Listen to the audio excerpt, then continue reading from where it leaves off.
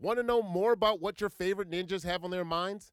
Check out the American Ninja Warrior podcast. It's available wherever you get your podcasts, and it's a great listen for any Ninja Warrior fan. Hello, Managing Madrid listeners. This is your host, Kiyan Sobhani. It is a Friday edition of the podcast, and in a moment, we're going to be joined by Eduardo Alvarez to discuss his latest column, which was about Zidane and giving him the reins to build things and who should get a say in transfers and how it all works and how the interesting process that brings it all together, the vision of the team, the lack of sporting director, all of that. Always interesting discussion with Ed. Before that, some housekeeping. We have a lot of podcasts going up on the network. If you haven't noticed already, the last few weeks we've been revving it up almost daily now. Monday to Friday, you can find a podcast plus the Sunday post-game shows on the Managing Madrid podcast, all the Churros y Tactica stuff. It's so much fun, and I got some great news for you. It's going to be even more. We're adding a new segment. I don't know what it's going to be called yet, but now that the summer is upon us, and if it's successful, we may continue it into the season, but in the summer, we're basically going to weekly rewatch an old Real Madrid game. Whether it's from early millennium, whether it's from the 50s, whether it's from the Quinta del Buitre era, whether it's from the Yaya era, whether it's from the mid-90s and kind of the tail end of Butragueño's career, whatever it is, we're going to watch an old game weekly and then talk about it on the podcast. The whole episode just doing that. This is our way of just kind of revisiting things and kind of brushing up on our own history. So it's a project that we're going to do for ourselves and then just make it public if people are interested. Stay tuned for that. I think it'll start in a couple weeks, and I already have the game in mind because it was one of my favorites growing up. I won't spoil it, but if you've read my work and my columns and my posts about the Real Madrid archives and going into the Real Madrid vault, you'll probably know which game I'm talking about. Before we get started, we wanted to do some patron shout-outs. So thank you all to all the amazing patrons who sponsor the show, who pledge monthly. You get access to bonus shows. You get guaranteed responses to your questions. You get follow-backs on Twitter.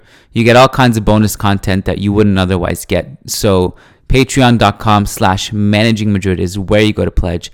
Shout out to all these $10 plus patrons who support the show, because if you pledge $10 or more, you actually get a specific shout out on the podcast. So, shout out to Mikael Nilsson, Frederick Sundros, John Fernandez, Said Mahad, Nick DeStefane, Adam Dorsey, Frederick Rantakiro, Leon Stavronakis, Christian Gonzalez, Bjorn Salvador, Essa Hariri, Nicole Gant, Sergio Monleon, Elian Zacco, Yahya Ibrahim, Willie Reed, Nick Ribeiro, Eric Rogers, Sad Omar, Oluwapa Mimo Oladunjoy, Patrick Odaya Fadi, Christian Toff, Dan Berthy, Armin Gashi, Tarek Sphere, Tyler Dixon, Raghav Potluri, Vicky Cohen, Gary Kohut, Sujai Wani, Peña Maderista, San Francisco Bay Area, Brennan Stevens, Casper Moscala, Catherine Fagunda, Vinod Baratula, Zoran Bosanchich, Sway Ayala, Crystal Glass, Rafael Servilla, Yehin Liang, Karen Scherer, Ahmed Al-Mayahi, Umar Mahadi, Amy L, Shabaz Sharapov, Fabian Moreno, Varun, Magnus Lex, Jason Fitz, Solomon Ortiz, and Brennan Powers. Thank you so much for all your generous contributions and your support. We love you all. Without further ado, this is the Managing Madrid podcast, Friday edition, with myself, Kiyan Sobhani, and Eduardo Alvarez. Let's go. Nice article in the Managing Madrid blog. Wonderful lads that do a great job there. And worth reading about that man there. Karim Benzema needs to rest, and the numbers reveal why.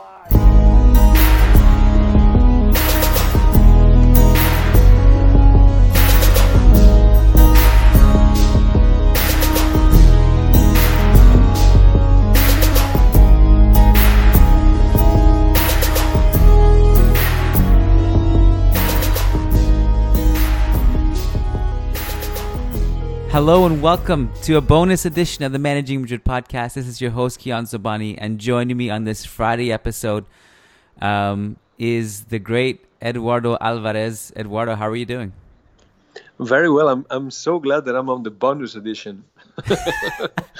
It feels like a lot better, a lot more important. I'm a bonus. Well, every time you write a column, which is a weekly thing now, it seems like it's interesting enough that you know what? Let's just turn this into a podcast. So poor Eduardo. Every time you write something, he's the next day he gets a WhatsApp message from me to come and talk about his article. But I think that's one of the things that this site has had the great benefit of having you on, is that the perspective of, as you put it, aging socio. That's not what I said. Yes. You said that. Yes, I said that. That someone who's been around the club for a long, long time and has observed things and also knows things and is also a journalist and is connected. So to have that perspective is a great victory for us, and just it's kind of nice to talk about some of these things. You wrote an article a few days ago about letting Zidane build his own Real Madrid, and we're gonna dive deep into it. But if you were to give an elevator pitch on what this article was, can you summarize it a little bit? Well, this I'm starting to feel like Zidane may not have the leeway we all expected when he decided to come back to save the team. And that is concerning, because we know that Zidane won't put up with any crap, and he will, if this doesn't happen the way he's thought of the whole thing, he'll probably leave. And if Zidane leaves, we're back to square zero. We will have lost another season, and we know well that there's no talented or there's not many options in the market. Is there anything specific that makes you say that you don't think Zidane has the same power we initially thought he was going to have when he came back? Well, this has to do with the media in Madrid and how the president of the club uses certain journalists to test his decisions before he makes the decision. So there's 2 or 3 journalists in Madrid that have a very good connection with Florentino Perez, and when you read them, you can read what Florentino is considering. And when Zidane arrived and you read these guys, you could tell that Zidane was on the driving seat and that he was going to have complete power over firing, signings. I mean, it looked like we had learned from the previous mistakes, and this is another topic that we need to touch upon later on. But the idea was that Zidane was the powerhouse in the club, and when you read these guys now, they've started to question some of Zidane's decisions or the inclination that he has for some French players, or his relationship with Bale, and you start to think that probably the club has reconsidered giving Zidane all that strength, all that power, and that Florentino won't be happy if he can't. Florentino and José Ángel Sánchez, who's the other, is not the sports director, but he's been the main decision maker together with Florentino on the signings in the last 10 years. They still want to retain some of that power, and they are going to be questioning Zidane more intensely than we expected. People, José Ángel Sánchez's name rarely comes up, but I think it's good to have that as a reminder, is that he is the CEO. He is the one often in the negotiating room with these players and agents, and often he's the one who closes the deal. Yes. I think it's an interesting... Yeah, go ahead. And one of the main topic, other than give Zidane some power, the main topic that the article was based, at least the first half of the article, is that our success in the Champions League has made us blind to a number of mistakes that we committed, and they now believe that the success we had is partially down to the fact that we didn't give any of the coaches a lot of power, and that the signings were done by Florentino and José Ángel Sánchez, and that wasn't the reason why we won 4 Champions League in 5 years. That's the reason why we have won 2 Ligas in 11 years. The personal decisions they've made have only put together a very powerful squad in a couple of seasons. 3 seasons, I would say, when we contested Barcelona. The Pellegrini season, that was a decent, deep squad. But all the other years, they have focused on names. They haven't really analyzed what a 70-match season would imply in terms of personnel. Yeah. And that is why we haven't been successful in La Liga. And if they want to go back to that recipe, I'm pretty sure Zidane has a very different view on what the structure of the squad should look like.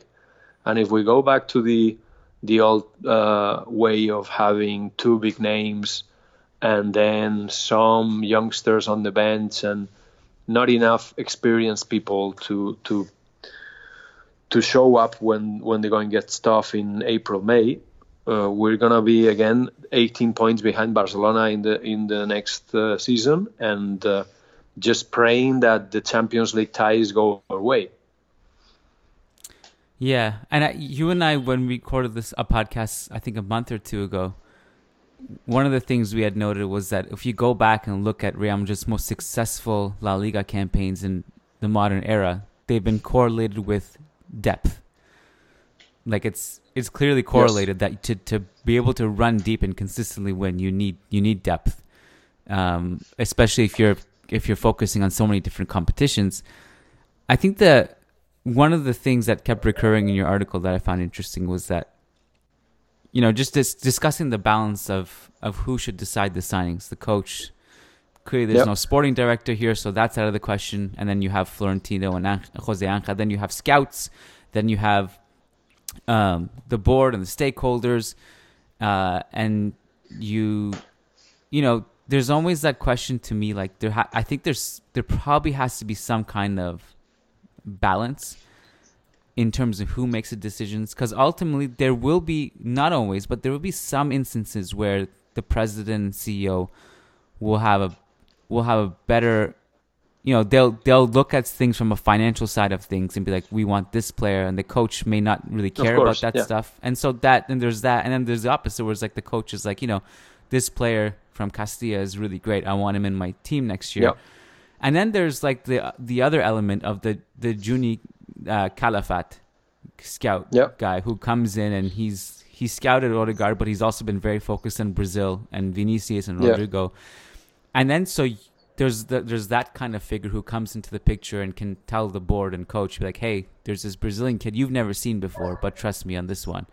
And then they have to also make a decision on that. So there's a bunch of things kind of connected, I think. And it's like, do you ever think about like where should that balance like actually lie? Like how much power should the coach get in terms of vetoing all this? We're gonna go back to some topic we've discussed before, which is there needs to be a balance, obviously, between the different dimensions of signing, financial, sporting, even branding. I mean, we would be fools if we think that doesn't have any. The character of a certain player. The character, or even the nationality. I mean, this was a joke in the last couple of years, but it is true that if you look at it from a marketing perspective, you want to have a German player, you want to have an English player, you want to have.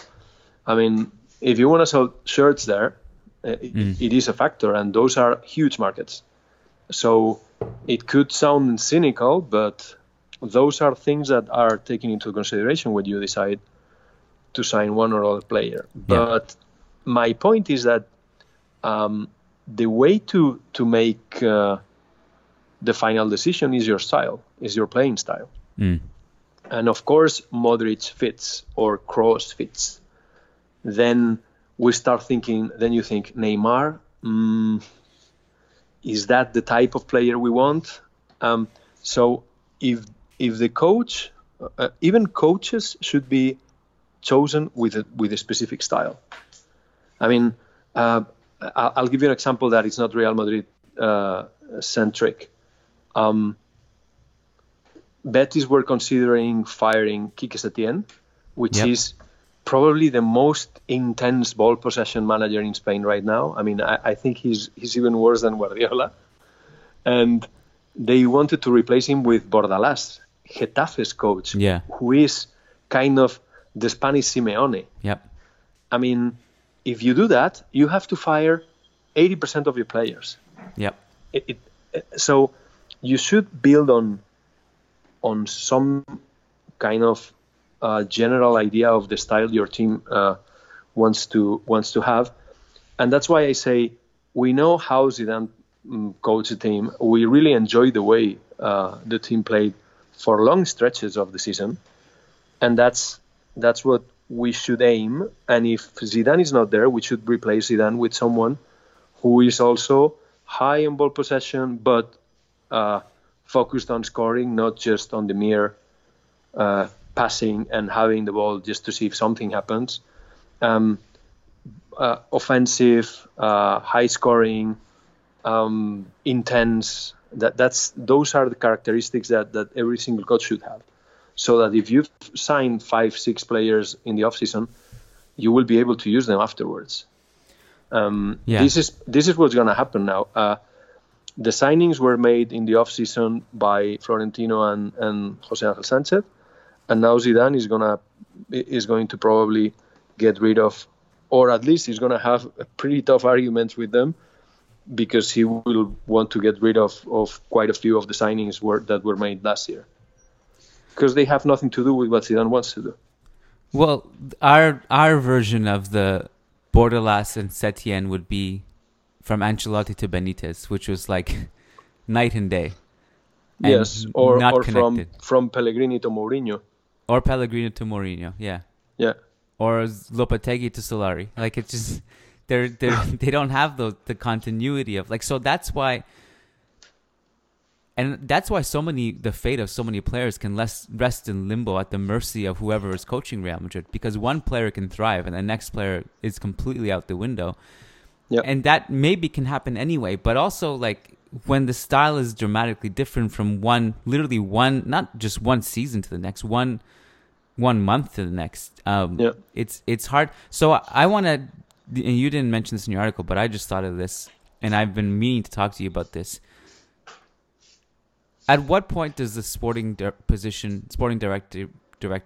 return? Because I was thinking about Valdano in terms of everything he said after he left Real Madrid, and he was pushed out by Mourinho, and Mourinho won that battle ultimately.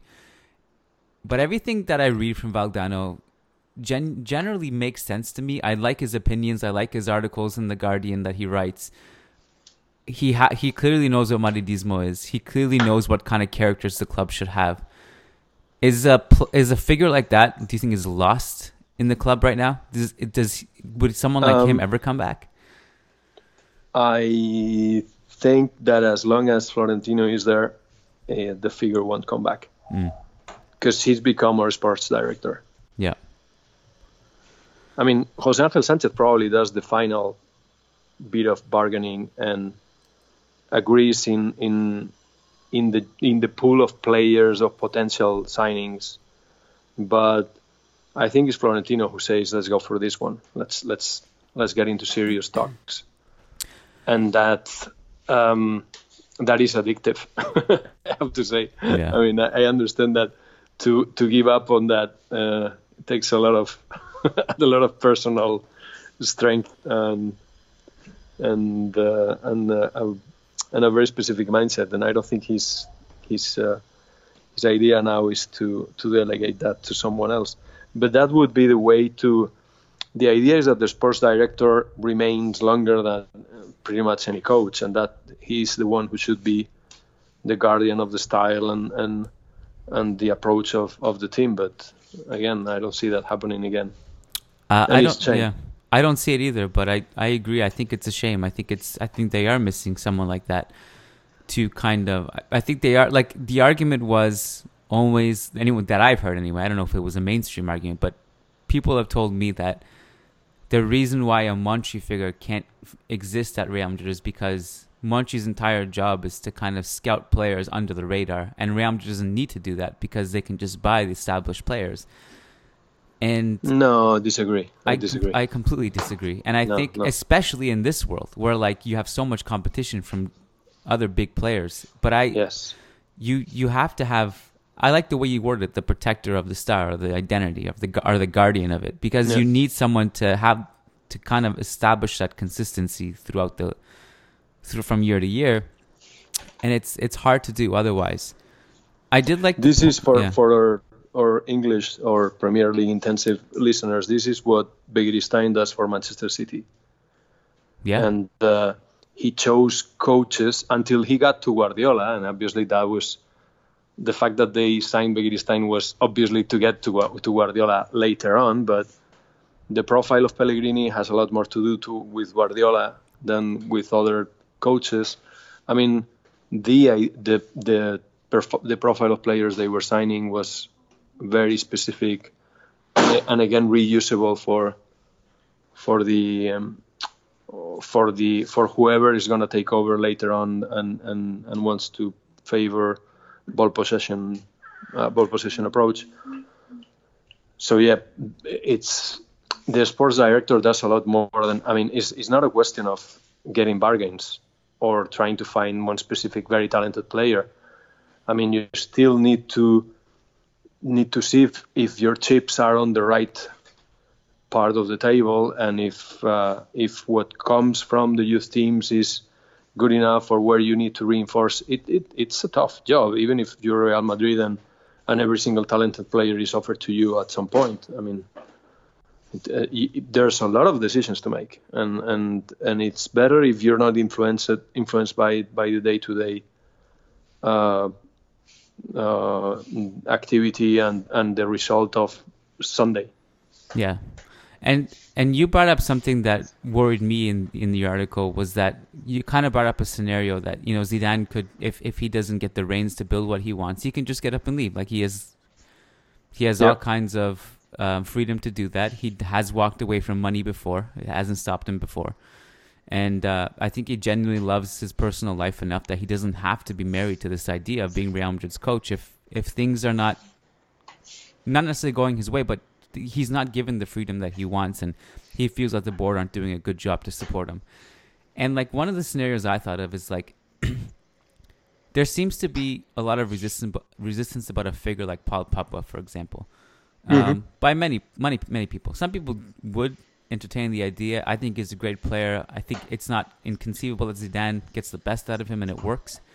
But imagine if you sign someone like Pogba, and then a year from now, that, you know, for whatever reason Zidane's not here anymore, and then you're left with this player that completely depends on a figure like Zidane to motivate him, and you kind of give up on Zidane, you let him go for whatever reason, the club doesn't succeed, and it kind of, you can extend this to someone like Gareth Bale, who is like, it seems to me, he's riding the wave now. He's playing this game where like, well, I can just sit on the bench and get paid forever. I don't have to leave.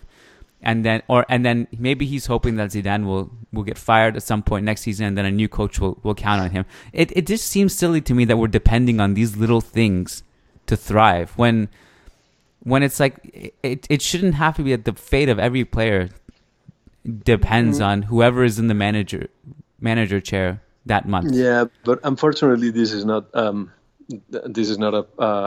rational business at all. And rarely a business is rational, but this has so many emotional components that it's really tough. I mean, Pogba is a fantastic example of something that a sports director should validate before. I mean, and some of the comments in the article and on Twitter were like, you cannot give a coach that much power, and I agree with that. And probably Pogba is an excellent example, because that's a decision that if Zidane loves Pogba, he'll probably make a case for him.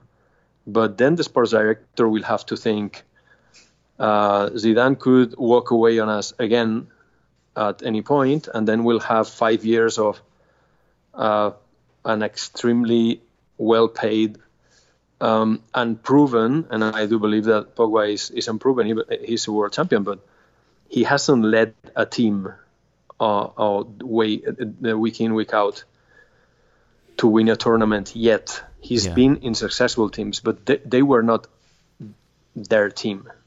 They were someone else's team, and he was there playing well for a couple of matches, then disappearing for another 2. So we haven't seen all the promise that Pogba has for a sustained period of time. And again, you take a flight with Pogba, it is a very expensive one.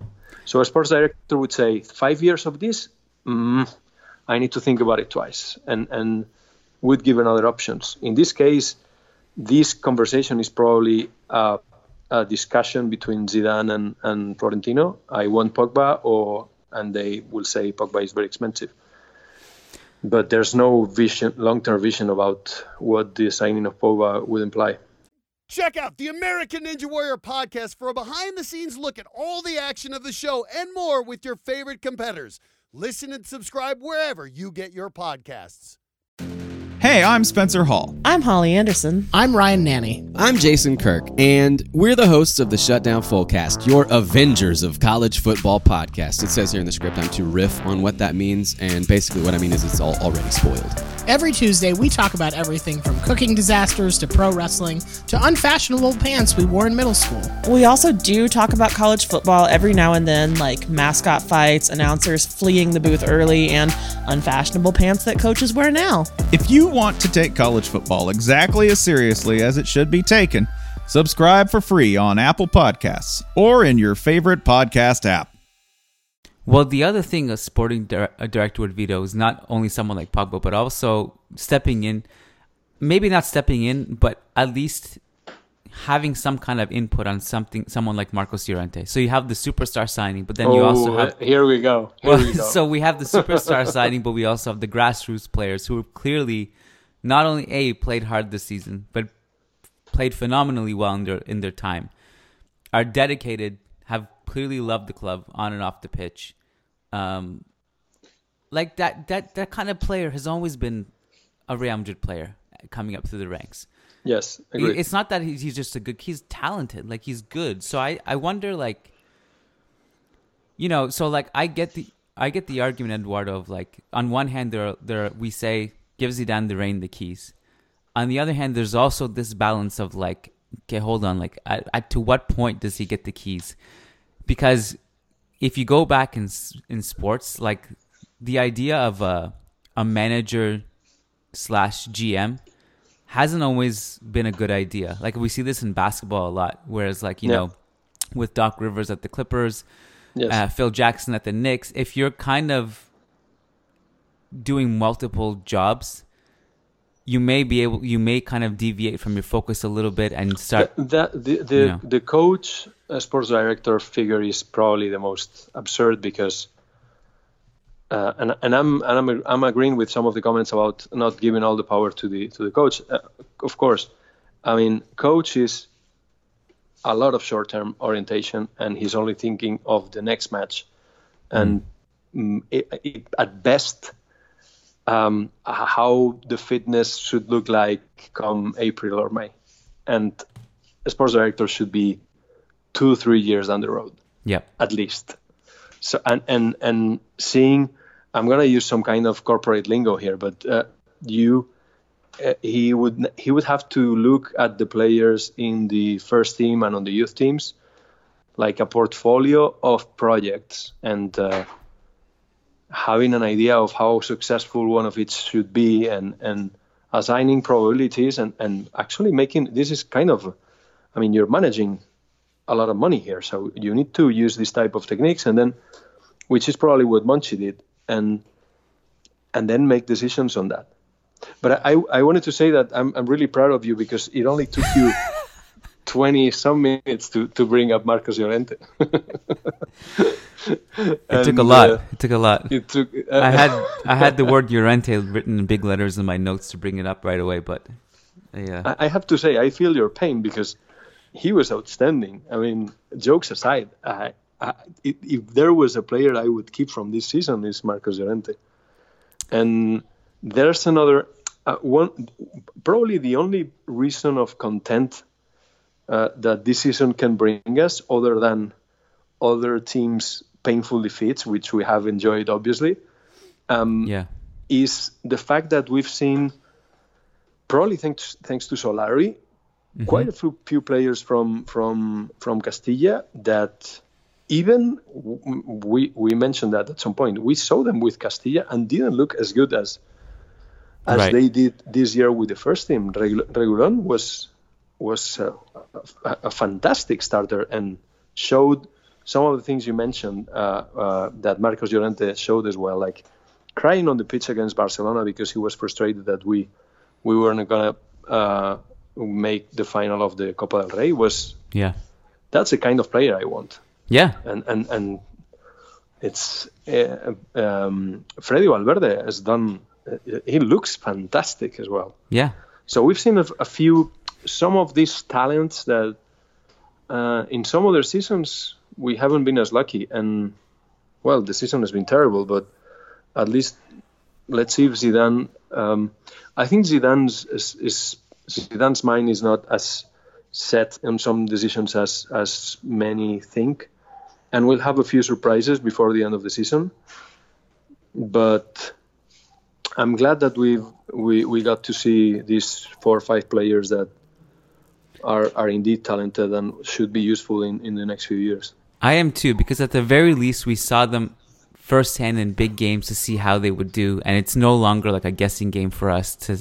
Yeah. So we can kind of evaluate if we sell this player or keep this player. We can evaluate if there was a good decision or not in the moment. Do you get a feel at all for what Zidane might do this summer with the lineups, or do you think it's still kind of unpredictable? It is. I think it. I mean, the rumors we all know, right? It seems like Llorente, Bale, Ceballos are already out.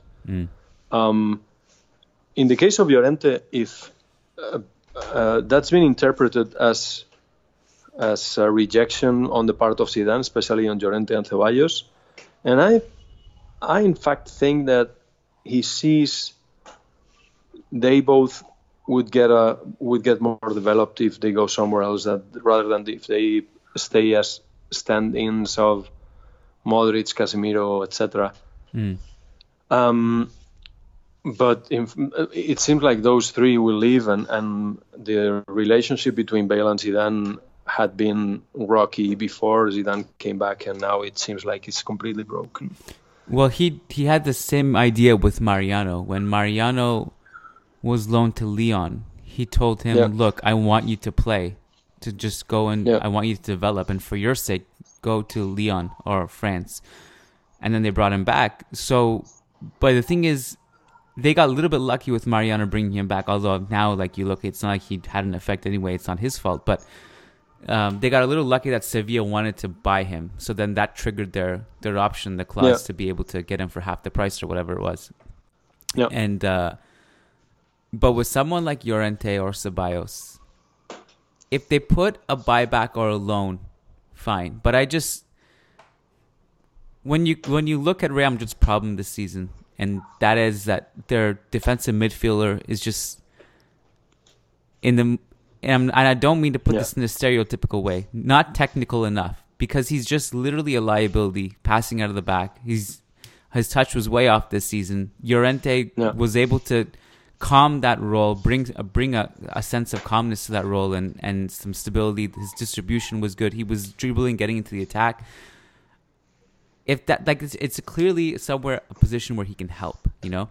So I just think like, if you want him to develop, fine. But I mean, like, are you saying that he can't develop at the club? That's what gets me the most a little bit, is that, you know, there's an argument to be made that some people have made that Zidane only relies on well-established players. I don't think that's necessarily true, but I do think there's this thing with him that certain players, I don't know if he evaluates you a certain way, I think it might be difficult for you to get back into his quote-unquote good books later on. I don't know if that's necessarily true or not. I think maybe Kovacic disproves that, because Kovacic, when Zidane first arrived, wasn't really part of the rotation. Then he eventually grew into it. But players like James, no matter how well he played, was like it didn't matter. And there were examples of Real Madrid players in form getting benched the next week, and we didn't see them again for like a month. But that's like, he's a coach. I mean, he has opinions, and he wasn't. I mean, his favorite striking partner was Christophe Dugarry, for Christ's sake. I forgot about that guy. The only reason why Dugarry played for the full World Cup is that he was friends with Zidane. So, I mean, if we take Zidane, we have to take him with his strengths and his weaknesses, and some of them, his footballing criteria is obviously off the charts, and he brought Varane from when he was, he was less than a kid. And he's made very good decisions, but in other topics we will have to disagree. I mean, and Llorente, I'm on your side. I would rather keep Llorente instead of sending him somewhere else, even if he plays 15 matches more away from Madrid. I mean, I'd rather have him here because there's a special, training with these guys and getting the exposure to play big matches does a lot for you as well. But we won't be able to agree on everything with Zidane. No, and that's fine. And I, like you said, you take their good and the bad. No, and if they're a figure like Zidane or anyone as great as Zidane or anyone like Ronaldo or these guys, you take their good and their bad, and you accept their bad because their good trumps their bad. And it's possible that he sells Llorente, but then wins the Champions League, and we have to detach ourselves from that if that happens. Yes. Because when we cry over a certain player, that doesn't necessarily mean that maybe Zidane won't get it right anyway. But there are certain things that there are at least interesting questions to pose on his evaluation of certain players, and also like the most fascinating thing that I kind of just tried to wrap my mind around for your article was the idea of like who should decide things and who should, whose decisions should trump the others. Ultimately, it's the CEO and the president who make the decision, but how difficult their job must be also to kind of please everybody who are trying to dip their hands in this decision making well. And also, but also Zidane has to answer the question of a lot has happened since he last left. Vinicius came in the team also. I mean, Real Madrid signed him when he was the coach, but he never saw him up close. And also, someone like Brahim Diaz, who he didn't sign, but it seems like he's fond of him. There's like all these things that when you don't have this vision in place, you have to start guessing all these things and starting this decision making stuff from scratch every time. Yeah. You did have something interesting in your last article, which I don't think we talked about in the podcast, and that was that Zidane.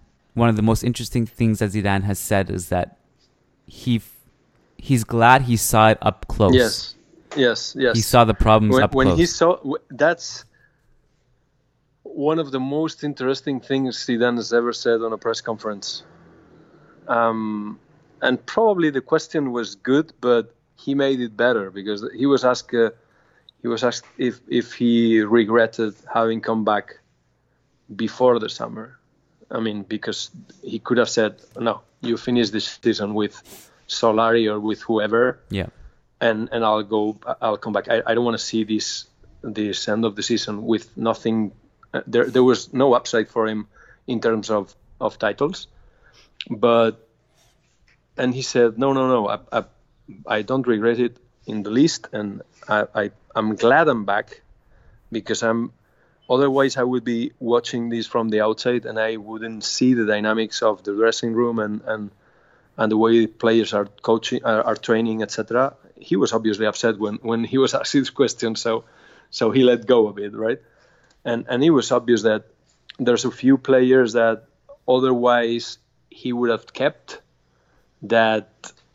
who after these few months of meaningless matches and constant castings, will be in a much worse position to stay with the team next season. Yep. So that's why I say that after hearing that, I wouldn't be surprised if we see 3 or 4 personal decisions that are shocking. Shocking, and I think there'll definitely be shocking decisions, which were like, "Whoa, really?" Like I thought we knew what was going to happen to him. I think there's going to be things that catch us off guard. I think in many ways, although it seems like we say this every summer, this is actually the most interesting summer in a long time, because the last few summers I wouldn't say we were indifferent, but we at least had the comfort of the Champions League trophies to rely on and be like, we're okay if nothing happens. But, exactly. That's what killed us, in fact, because we played like we're fine if we stay as we are, and then we lost a couple of bench players that we thought didn't mean much, and then another 2 bench players, and then Ronaldo leaves, and then we take a look at the squad and and we just can't do much with this. It's no surprise. Before we wrap it up, any idea of what you're going to write about next week? Any idea? Sorry? Of what you're going to write about next week? Any teasers? I'm going to write about Casillas. Nice. I'm going to write about Casillas because there's a few things I've never written about the relationship between the fan and the icon, right? And I've seen him play. Casillas and Raúl were when I started going to matches, Butragueño was the star, and I saw him fade in the last. When I started watching his matches live, it was his last 3-4 years, which were markedly worse than his first 5, let's say. So my icons, you take differently football when you're a teenager or you're in your low 20s than when you're in your 40s or late 40s. Yeah. So the level of attachment that I have to Raúl and Casillas is off the charts, and I don't think I would be able to develop that again for any player. It's funny. It's just a question of age. I mean, I love Modric. I love a number of the players that today play for Real Madrid, but there's an emotional component to the way I related to those players that has to do with age and is impossible to replicate. I feel the same way with Raúl. I don't think any athlete will have the power that Raúl had on me. And my perspective is even different than yours, because I would have been like 12, 13 growing up as Raúl. So Raúl to me was more than just an idol. He was like everything to me, like when you're a kid, everything gets more dramatized, Of course. So, Yes. But then like it irked me a lot because I knew fans who joined during Raúl's decline, and they didn't understand what the fuss was about, and they didn't really like him, and I would get angry at that. I was like, no, you don't understand. You don't understand what Raúl was. In the late 90s, early 2000s, he was incredible. He was an idol for so many of us.